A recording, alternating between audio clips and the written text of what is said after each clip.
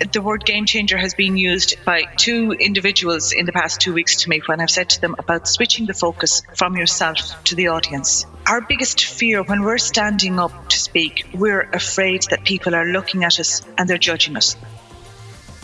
That's Maureen McCowen, whose mission is to take the fear out of speaking in public. And that's everything from a pitch to simply speaking up at that next meeting so your voice can be heard. And in this episode of Your Truth Shared, we tackle the issue of speaking, which generates such anxiety in so many entrepreneurs and executives. And we dedicate this episode of Your Truth Shared to Maureen's brother-in-law, Johnny McCowen, who was diagnosed with a form of motor neuron disease in September 2021. I'm Finola Howard, intuitive marketer, your host and founder of How Great Marketing Works. I believe that every business has a story to tell, because that's how the market decides whether to buy or not. And your story has to resonate with who you are and with the people you want to serve. And this podcast is about helping you reach the market in a way that feels right to you. So if you're an entrepreneur with a dream you want to make real, then this is the podcast for you, because great marketing is your truth shared.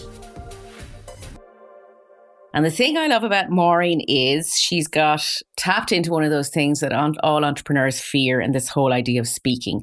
How she describes herself is really fantastic, because she describes herself as someone who helps individuals and teams unlock their speaking confidence. I just love that. But let's start at the very beginning, Maureen, and let's start with, how did your journey as an entrepreneur start, and how long are you in business? Thanks for inviting me on, Finola. So how long I'm in business is just over 2 years. So February of 2019 was when I set up. And my background is teaching, secondary school teacher for almost 30 years, teaching languages, Irish and French. And I had always wanted to teach. I was one of those kids that had, the blackboard, the easel blackboard, and I had all the dolls and the teddies all lined up in front of it, and I was teaching them and I'd give them homework and everything when I was a kid. So I always wanted to teach. And I remember one day at lunchtime in the staff room, and a group of us were sitting around and we were talking about, if you weren't a teacher, what would you do? And I had never had a plan B. And it was like, I have no idea if teaching hadn't worked out what I would do, because I never wanted to do anything else. Until suddenly I thought, I wonder, could I do something else? And that was literally what happened. A few different things had happened. My youngest had started off into college, so there was that sense of freedom that I was no longer responsible for him. My parents and parents-in-laws have all passed, so there was no sense of responsibility that side. So there was this level of freedom that was there, and I was thinking, I wonder, can I do something different? And a close friend of mine was after taking early retirement that year, and with the blessing of her son and her adult daughter, she went to the States for 3 months to follow her passion and to study.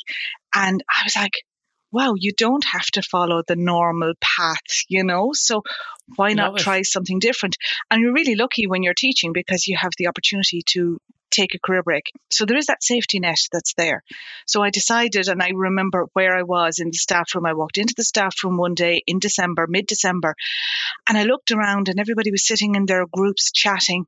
And I was like, is this what I want to do for the rest of my career? Or am I going to do something different? I love it. And how long had you been teaching at that point? 29 years. Wow. Yeah, 29 years. And I find it's so interesting that it came to this point, that it was just a moment, a lucky moment, you think? Yeah. It was different things had fallen into place. So, obviously my own personal circumstances. And then, like I said, Maura, the friend of mine who had taken her retirement and went and did her thing. And I had lost a couple of close friends to cancer. And these things wake you up and sort of like, well, what am I doing? What am I about? And there was also that little niggle at the back of my mind, can I do something else? Am I able to do anything else? Or is all I'm able to do teach? So there was that as well. And once that seed was sown, I applied for my career break. You have to apply in the January for the following autumn. So I applied in the January, and I literally did not know what I was going to do. And I'm the sort of person who always likes to have a plan. Everything is always laid out. We were going that year to Australia for 6 weeks. My brother-in-law was getting married, and it was all planned out because I knew what we were doing. And suddenly here was the next year or more of my life, and it wasn't planned out. And I was absolutely fine with that. I just had this belief, this will all fall into place. Whatever's meant to be will be. I went to a career coach, and he did various tests on me, and he said, "Are you sure you want to leave teaching? Because that's where all of your strengths lie."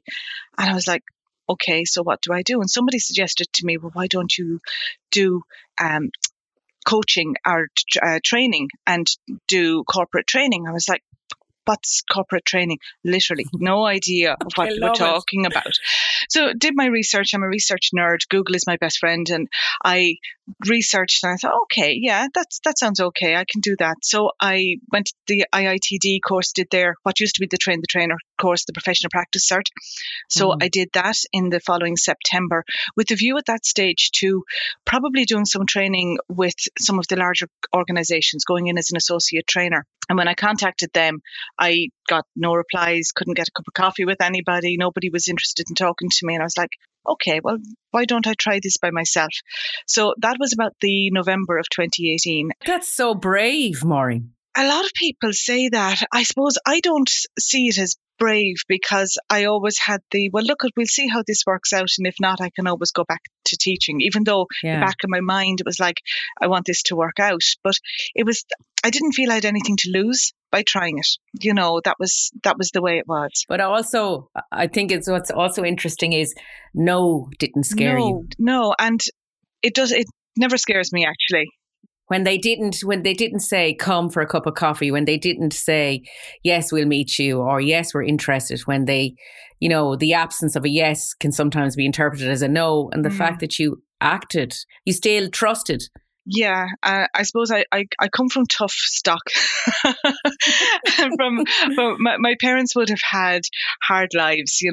My dad had a bad accident before my parents got married, and he was in a wheelchair for the rest of his life. And They overcame a lot of hardship. They were living in England at the time, and then they bought a small business. The local village shop. They bought that with. I'm talking about not having business experience or background myself, but they didn't have anything. They moved back to Ireland, but to a new town, didn't know anybody, and set up a very successful business for themselves there through sheer hard work and determination and grit. And I suppose that's part of my DNA as well, that it has come through. So the no's didn't stop me, so I decided I'd try it out and see what would happen. And that January then of 2019, again, back to Google, I went to, how to be successful in business. Literally, this was what I was at, and networking came up, and I was like, okay, see for networking. And Kildare Chamber, they meet in Naas, so I just contacted them and said, look, I'm thinking of setting up a business, and wondering to come along to a meeting. So they said to come along and that you'd be doing your 60-second pitch. So back to Google, what's a 60-second pitch? Oh, I love it. I love it. I looked up examples of them. And because I've had Toastmasters for 10 years, I was like, okay, a 60-second pitch is a mini speech. I've been doing speeches. I know how to do this. That's fine. And at my first meeting, my pitch literally was saying to people who I was and what I was thinking of doing, and looking for their advice to see, do you think is this a viable business or not? Because they were the established business owners in the room, and I got a universal thumbs up there, and I've kept going since. Yeah, I love it. When you got to the point of, how did you move into speaking? That whole idea with confidence of speaking. How did that emerge? That came about because I was trying to take the easiest route. If I was I had the skills, the qualifications for training.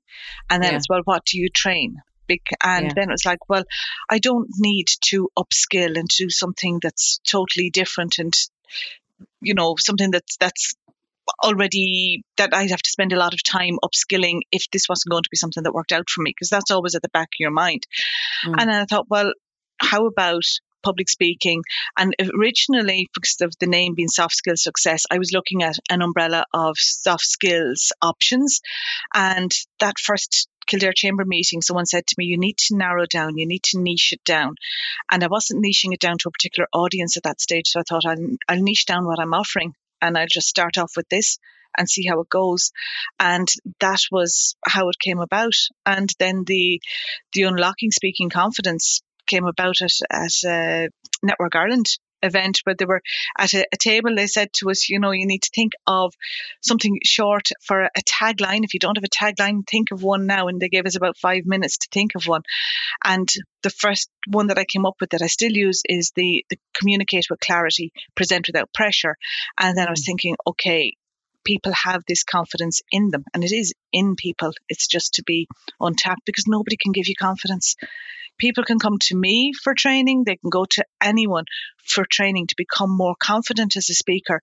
I can't make you more confident, but I can show you how you can develop your confidence by having structure in your speech, by having techniques that will help you to be more confident and more relaxed before you go into a speaking situation. But I can't give you that confidence. It has to come from you. Do you think it's in everyone, though? I think it is. I think a lot of people find it very difficult. The number of people who speak to me about experiences that they've had being made to stand up in school and read, and these things that we think should be helping to develop kids' confidence, and it has caused long-term insecurities for an awful lot of people, that having to be in the school play when they really, really, really didn't want to. So really, it's gone that back that far. Yes, yeah. It has, for quite a number of people. Now, sometimes you might have, like this, a client who I'm working with at the moment, and it was a boss of hers a number of years ago who passed a snide comment when she was delivering a presentation, and that knocked her confidence, and she can put it back to that.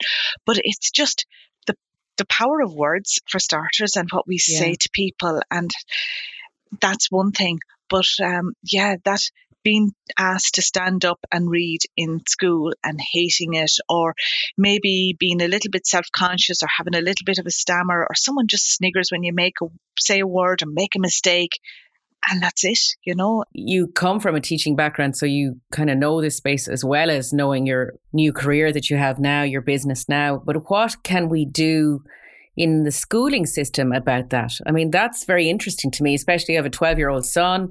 I know what he's gone through in his life, and that's interesting because he was forced to do some things. And I wonder how it stays, like, what is the option? Because it seems logical that we should let our kids practice when we think that they don't have all the weight of baggage that we get when we're older. But actually, that's the starting point. It is.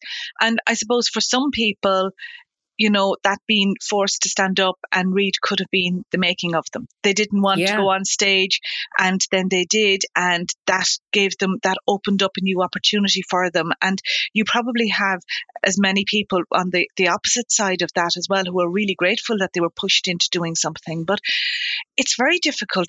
It's very difficult to know. I suppose one thing is that the people who are coming to me now are adults now, and the school system has changed, and the way that teaching has changed since they were in school, and maybe there's more awareness of it from primary school. I can't say. I don't know what it is, but from my own experience, if you have students who generally, if it's in secondary school, if somebody is really anxious about reading out, then they'll say it to you. They'll come and say it to you, and you don't ask them. And it's not as much an issue, I think, in secondary school, because you don't have as much of that trying to build up that confidence and getting them reading aloud as what you do in primary school. But from my situation, it would have been for the oral exams. So I would have been preparing students for the oral Irish and the oral French exam. And some of them were just painfully shy. And if you're going into an exam where you're being awarded marks for speaking, but you're not the type of person who is normally chatty and communicative, it is a really challenging exam. And it can give them great opportunity for somebody who is a great communicator normally, and they love chatting, and it doesn't matter if it's in Irish, French or English, they will chat away and they're relaxed about it. Then they have a wonderful opportunity. In Irish, they get 40% of their leaving cert for their oral exam. So it's fantastic. And I think it's great that there are that many marks going for it. But for that student who is teenager who's totally self-conscious, that's really tough. And Yeah, I mean, we could talk for ages about that, about how do we help our teenagers and stuff. But let's talk about the adult and the adult entrepreneur that you serve and that is listening here to this podcast. And it's so interesting because I just recorded a podcast episode with John Murray, who talks about how of building the confidence as well for actually getting the photograph taken, and how we can actually trick our hormones to make us in a more positive space to have a true smile. Is there a trick or a way of, because when you talk about unlocking confidence and speaking confidence, and I really like this idea that you give structure and stuff in that process, but is there something that we could bring our awareness to even before we come to you, to realize that it's an old pattern? Or have you any thoughts on that? I think what has been said to me, the word game changer has been used by two individuals in the past 2 weeks to me when I've said to them about switching the focus from yourself to the listener, to the audience.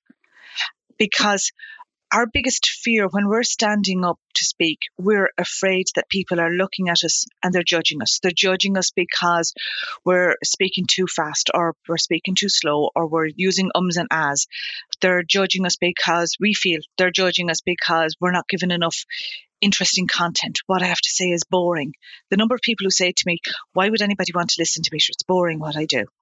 So it's that, what the images that we have of ourselves, we're thinking that others are going to be viewing us in that way. So when I take the focus off myself and think, who's going to be listening to this? How am I going to make it worth their while to listen to me? And how can I add value with what I'm saying? Now I'm switching my focus. It's not about me anymore. It's about the person that I am speaking to. And helping. Yeah. So if it's at, we say, a networking event, and someone is delivering their pitch at a networking event, and you're saying, look, how can you help them to better understand what your business is? Then you're taking the focus off yourself and you're talking about how you've helped your clients, how you can help them or people that they know. If they're delivering a longer presentation, it's the same thing. You're thinking, what information can you give to these people today to make it worth their while listening to you? Yeah. And when that is switched, that focus, that helps. That's the starting point for it. And everything that I do always starts with the audience. Who are they already? What do you know about them? What information do they have? What do you want to share? How do you bridge that gap between the two in a way that is going to be simple for them to understand and easy for them to remember afterwards? And that's a fundamental marketing perspective anyway, thinking about the customer. But it's kind of really nice to hear you say it in this context, because sometimes we switch our brains off when we're thinking about it in new scenarios. So you saying switch the focus to the person listening. How can you serve them? How can you help them? I mean, that's marketing 101, really. But we can fall into a trap of forgetting that because of our own stuff. Yeah, we box it into, we box it that's what I do in marketing. Oh, is that what I do in speaking as well? Or for me, the flip side of it, that's what I'm teaching my clients. Oh, that's the exact same that I should be doing in my marketing, So it's opening things up and thinking about it broader and how it applies. I love it. Tell me, is your sabbatical up? So I have 5 years of a career break. You have to apply year on year. So I have my application in and it's been granted for year 4. So year 4 starts in September, and then there's one further year after that. But at this point in time, things are going well. I'm really enjoying what I'm doing. I can't imagine going back to the classroom, but this time 4 years ago, I couldn't imagine being out of the classroom. So, none of us know what life has in store for us. And you, when you went to renew your application for your sabbatical, what went through your head? What was the moment? Were you doing an assessment of where am I? How can I benchmark myself? Is this what was it like after that first year? Because the first year for you was probably really tentative. Is that fair to ask you that? Very much so, yeah, because you're coming in totally unknown. A lot of people who set up in business, they would have established a network within their field of expertise before that, and then they move out on their own, but they have their connections. I was coming in totally unknown, so I had to build that up and spend a lot of time building that up. And that was a lot of my work from the first year. And I was really seeing what's going to take, what are people going to be interested in, what, public speaking is so huge. And a lot of people think of it for, going up and speaking on a stage. But the vast majority of people that come to me, it's wanting to speak up confidently at a meeting or speak up to their bosses, deliver that report in the boardroom. Do that confidently. That's far more of an issue than someone who wants to, give a TED talk. They're the rare examples, but it's the everyday communication that's there. So, back to the question from the first year was tentative. It was building up connections, getting people to know me and so on. Second year then obviously grew on that, and despite COVID, things turned out well from that. And year 3 is growing on that again. And someone said to me very early on, you need to give it 3 years to see where you are at the end of 3 years. And at that point, you should be in a position where you're financially viable. So it's like, okay, that took pressure off me, because it was like, I don't need to be matching my salary in year 1 or year 2. I'm okay for a little bit. This is normal if it takes time for me to get to where I want to be. I love that consciousness that you have about it and that way of measuring. And I also love this idea that you are open in your research. You allow the space for lack of knowledge, because it's an extremely empowering thing to realize it's okay that I don't know all this stuff. I'm just going to ask. I'm just going to ask Google, or I'm just going to ask these people in this network. And I actually think that that's a very, very powerful thing that allows us to expand our own limits, remove limits actually, by just saying, I don't know this yet. Yeah, that's true. Really notice that about you. And especially even in your language in this conversation, that it was always, it's okay that I don't know. I'm just going to ask Google, or I'm just going to ask these people here. And you just kept going quite methodically. That must be the teacher in you. It's this methodical approach. Probably is, yeah. And we have so much information at our fingertips through Google. Now you can go down all sorts of rabbit holes, and you can go all sorts of ways that things go wrong, but there is a huge amount of information there. From my first website, I did the Leo course for building your website for WordPress, and then with the help of a YouTube video that I put the WordPress website together, because I had time on my hands. I didn't have clients at the time. It took a huge amount of time, and that got me through until I was ready to upgrade to a better one, but you have to do these things at the beginning. It's not easy for anybody starting out. Everybody goes through that same slog. What was a tipping point for you that made you go, yes? It's something that made a difference and pushed you into a next stage? Because very often when a company grows, when a business grows, there are kind of points where something happens and something just clicks into place, and it tips you into the next stage. I had been asked in December 2019, someone said to me, Maureen, would you ever do any of your training online, because it was too far to travel from, there was somebody from Wexford and someone from Tipperary. And I was like, oh yeah, I probably will do that sometime. And it was a sometime. And then COVID came. And then so COVID was definitely a tipping point for me, because suddenly it was like, well, this is the time now. You have to bring things online. And for me, it was a testing ground. It was a one for all the awfulness that COVID has brought. It has been a wonderful opportunity, and it has been a great place for people to try new things and see, because you were in that position where if I don't try this, I don't have a business. So I have to try it to see, does it work? And if this doesn't work, well, then I might be able to tweak it. And that whole feeling that there wasn't maybe a fear of failure that might have been there before this, because we were all testing out new things. So for me, the testing out was what was previously a one-day workshop, master your pitch, 60-second pitch, one-day workshop with business owners. I can't do a one-day workshop on Zoom. People will just be bored out of their head. How can I do this differently?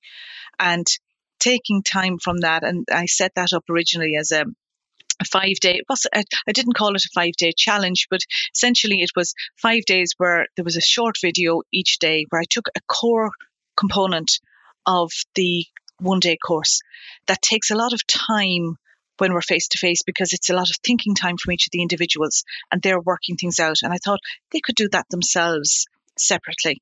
So I ran this for 5 days, sent one video a day where people had a task that built up to day 5.